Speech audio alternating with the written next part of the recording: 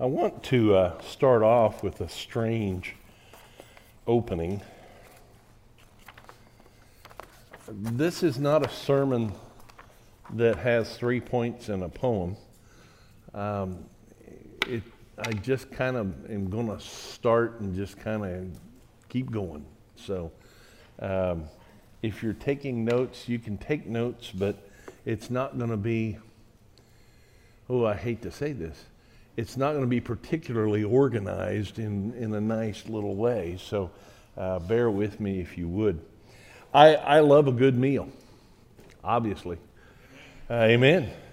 I like to eat in fine establishments, one that the culinary treats are exciting to the palate. And so what comes to my mind when I think of such things is Taco Bell. They have a cravings box that is only $5. A cravings box. And as I looked at today's lesson, I realized, at least the title, that I had misnamed the sermon. Really, it should be something like refocusing our appetites. And so I did a real quick study of the 3rd chapter of Colossians. If you'd like, you can turn there. Verses 1 through 4. Since then you have been raised with Christ, set your hearts on things above, where Christ is seated at the right hand of God. Set your minds on things above and not on earthly things, for you died, and your life is now hidden with Christ in God. And when Christ, who is your life, appears, then you will appear with him in glory. Paul, it's interesting as you look at this, and I looked at different versions. The NIV says, set your hearts on things above. Set your hearts. And I don't know the images that conjures in your mind, but, you know, it kind of, I don't know, it just kind of says, hey, Jim, that's kind of where you need to be. And God's Word translation says, focus. Focus on the things that are above. In my old age, I have noticed that my glasses don't work as well. I have to keep pushing things up. But boy, I have to really work at focusing. The Kingdom New Testament, which is N.T. Wright's translation of the New Testament, says, search for the things above. And I get this image of searching, and you think of this young boy, Ryan Larson, who's been missing since Monday, and you think of all the things that have happened as they search for him. They've pulled out all the stops. They've brought the dogs in. They've brought the community in. They've done everything like that. And then Holman and King James, the American Standard, and others seek what is above. And you can take whichever one of those that really means the most to you. But it gets even better, because in verse 2 it says, set your mind on things above, or keep your mind on things above. And I love N.T. Wright's here, think about the things that are above. The King James says, set your affection. And I think about where our minds go. And I started thinking, okay, what are the people out here thinking? I sure am hungry. I hope that preacher gets through quickly, because sometimes his sermons are way too long. Or I don't like those songs the song leader led today, the worship leader. I wish he'd sing something else. Or I need to go home and take a nap. That was mine. I need to rest a little bit. And I'm not saying that you can't think about these things. I'm just saying that these things cannot dominate your mind. And I've said this before, and I'll say it again, and I wish I could claim credit for it. I don't know where I heard it or read it. but I've put it in my own mind. And there's an old saying that says you can't keep the birds from flying over your head, but you can keep them from building a nest in your hair. Do we truly think as a godly person thinks? I want to start with Romans chapter 6. Romans chapter 6, 1 through 14. Paul says, "What shall we say then? Shall we go on sinning so that grace may increase? By no means. We are those who have died to sin. How can we live in it any longer? Or don't you know that all of us who are baptized into Christ Jesus were baptized into his death? We were therefore buried with him through baptism into death, in order that just as Christ was raised from the dead, through the glory of the Father, we too may live a new life. For if we have been united with him in a death like this, we will certainly also be united with him in a resurrection like this. For we know that our old self was crucified. It was crucified with him so that the body ruled by sin might be done away with, that we should no longer be slaves to sin. Because anyone who has died has been set free from sin. Now, if we died with Christ, we believe that we will also live with him. For we know that Christ Jesus was raised from the dead. He cannot die again. Death has no mastery over him. And the death he died to sin once for all. But the life he lives to God. In the same way, we count ourselves dead to sin, but alive to God in Christ Jesus. Therefore, don't let sin reign in your mortal body, so that you obey its evil desires. Do not offer any part of yourselves to sin as an instrument of wickedness, but rather offer yourselves to God as those who have been brought from death to life, and offer part of yourself to him as an instrument, every part of yourself as an instrument of righteousness. For sin shall no longer be your master, because you are not under the law, but under grace. Now, why do I read that passage? 14 verses, which... Why did you read that, Jim? Because I think that the life of Jesus parallels our lives. One of the things that I'm finding in studying the Bible, the older I live, there are a lot of parallels to our own life. And it sounds a little strange, doesn't it?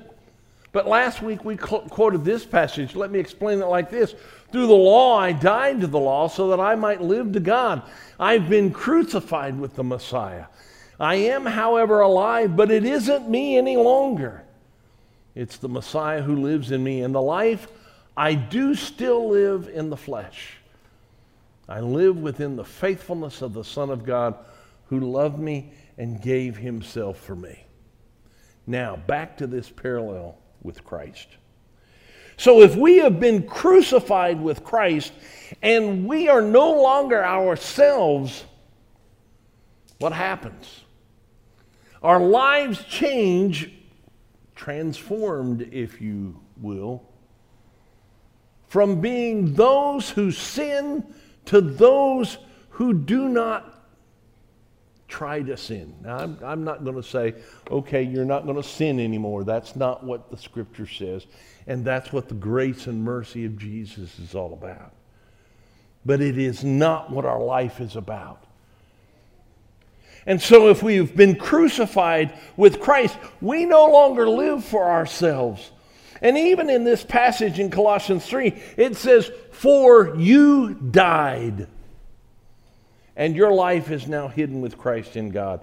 And note that Paul is writing to people who are confused. They live in a world not unlike ours, that seems to have lost its way, that seems to have been tied to what was going on in the culture around them. And if that doesn't describe us, I don't know what does.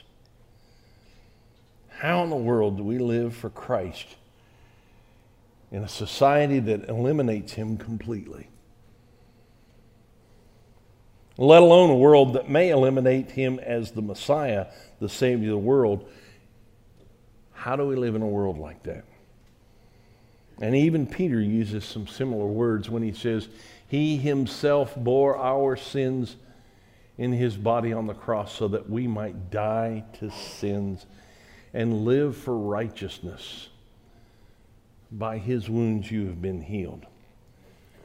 And Jesus told us, take up your cross daily and follow me. Crosses are for dying. And he says, that's a living sacrifice. But now what? Now that we've died, now what? Well, as Romans chapter 6 says, we've been resurrected, just as Jesus was resurrected. As Galatians chapter 2 says, we don't live the same life anymore. As 2 Corinthians chapter 5 says, we are a new creation, and we do not view people as the world does, like we used to. And I've said this very early on from this series, that it's a transformation that happens, but it's not something that happens overnight. It is something that takes a while. Hence, the passage in chapter 3 that was read earlier, it shows us what we must do in order to have this transformation. We must set our hearts. We must focus. We must search. We must seek the things that are above. Well, what happens when we die to our old self? Colossians chapter 3, 9 and 10 says, don't lie to each other, since you have taken off your old self with its practices and have put on the new self, which is being renewed in knowledge in the image of the Creator. In 2 Corinthians chapter 5, and I've already referred to this, therefore, if anyone is in Christ, the new creation has come, and the old is gone, and the new is here. So, how does this manifest itself? How do we see ourselves in light of these passages? Well, we've already seen in Romans chapter 6, we've seen those who are baptized into Christ have been baptized into his death. But Paul told these people of Colossae something very interesting. It says, for in Christ all the fullness of the deity lives in bodily form. And in Christ you have been brought to fullness. He is the head over every power and authority, and in him you were also circumcised with a circumcision not performed by human hands. Your whole self, ruled by the flesh, was put off when you were circumcised by Christ, having been buried with him in baptism, in which you were also raised with him through your faith in the working of God who raised him from the dead. You see in the parallel? You seeing exactly the way our lives shadow the life of Jesus? We die to sin, we're buried, we're raised, we're resurrected, and we are new, we are completely different. And we live a life that searches, that seeks, that focuses on what God wants us. And you might say, well, you know, God, and honest to goodness, I've had people tell me this, God can't change me. Are you kidding me? He raised Jesus Christ from the dead. If he can do that, don't you think he can raise you out of a life of sin? Why do you think we emphasize baptism so much? Because it emulates Jesus Christ in every way. And maybe if we talked about this more, we could see how different our lives could be. But I want to leave you with one more scripture. And as Paul talks to these believers, I believe they have similar issues as we are today. And it may be in a different form, but I believe they're struggling with some of the same things that we do. Paul says to them, "For this reason, we have not stopped praying for you since the day we heard about you. And we ask God to fill you with the knowledge of His will through every kind of spiritual wisdom and insight. And we ask this so that you will live," I want you to hear this, "to live the kind of lives that prove that you belong to the Lord." Can I read that again? At least the last part. We ask this so that you will live the kind of lives that prove that you belong to the Lord. And that is my prayer for you today.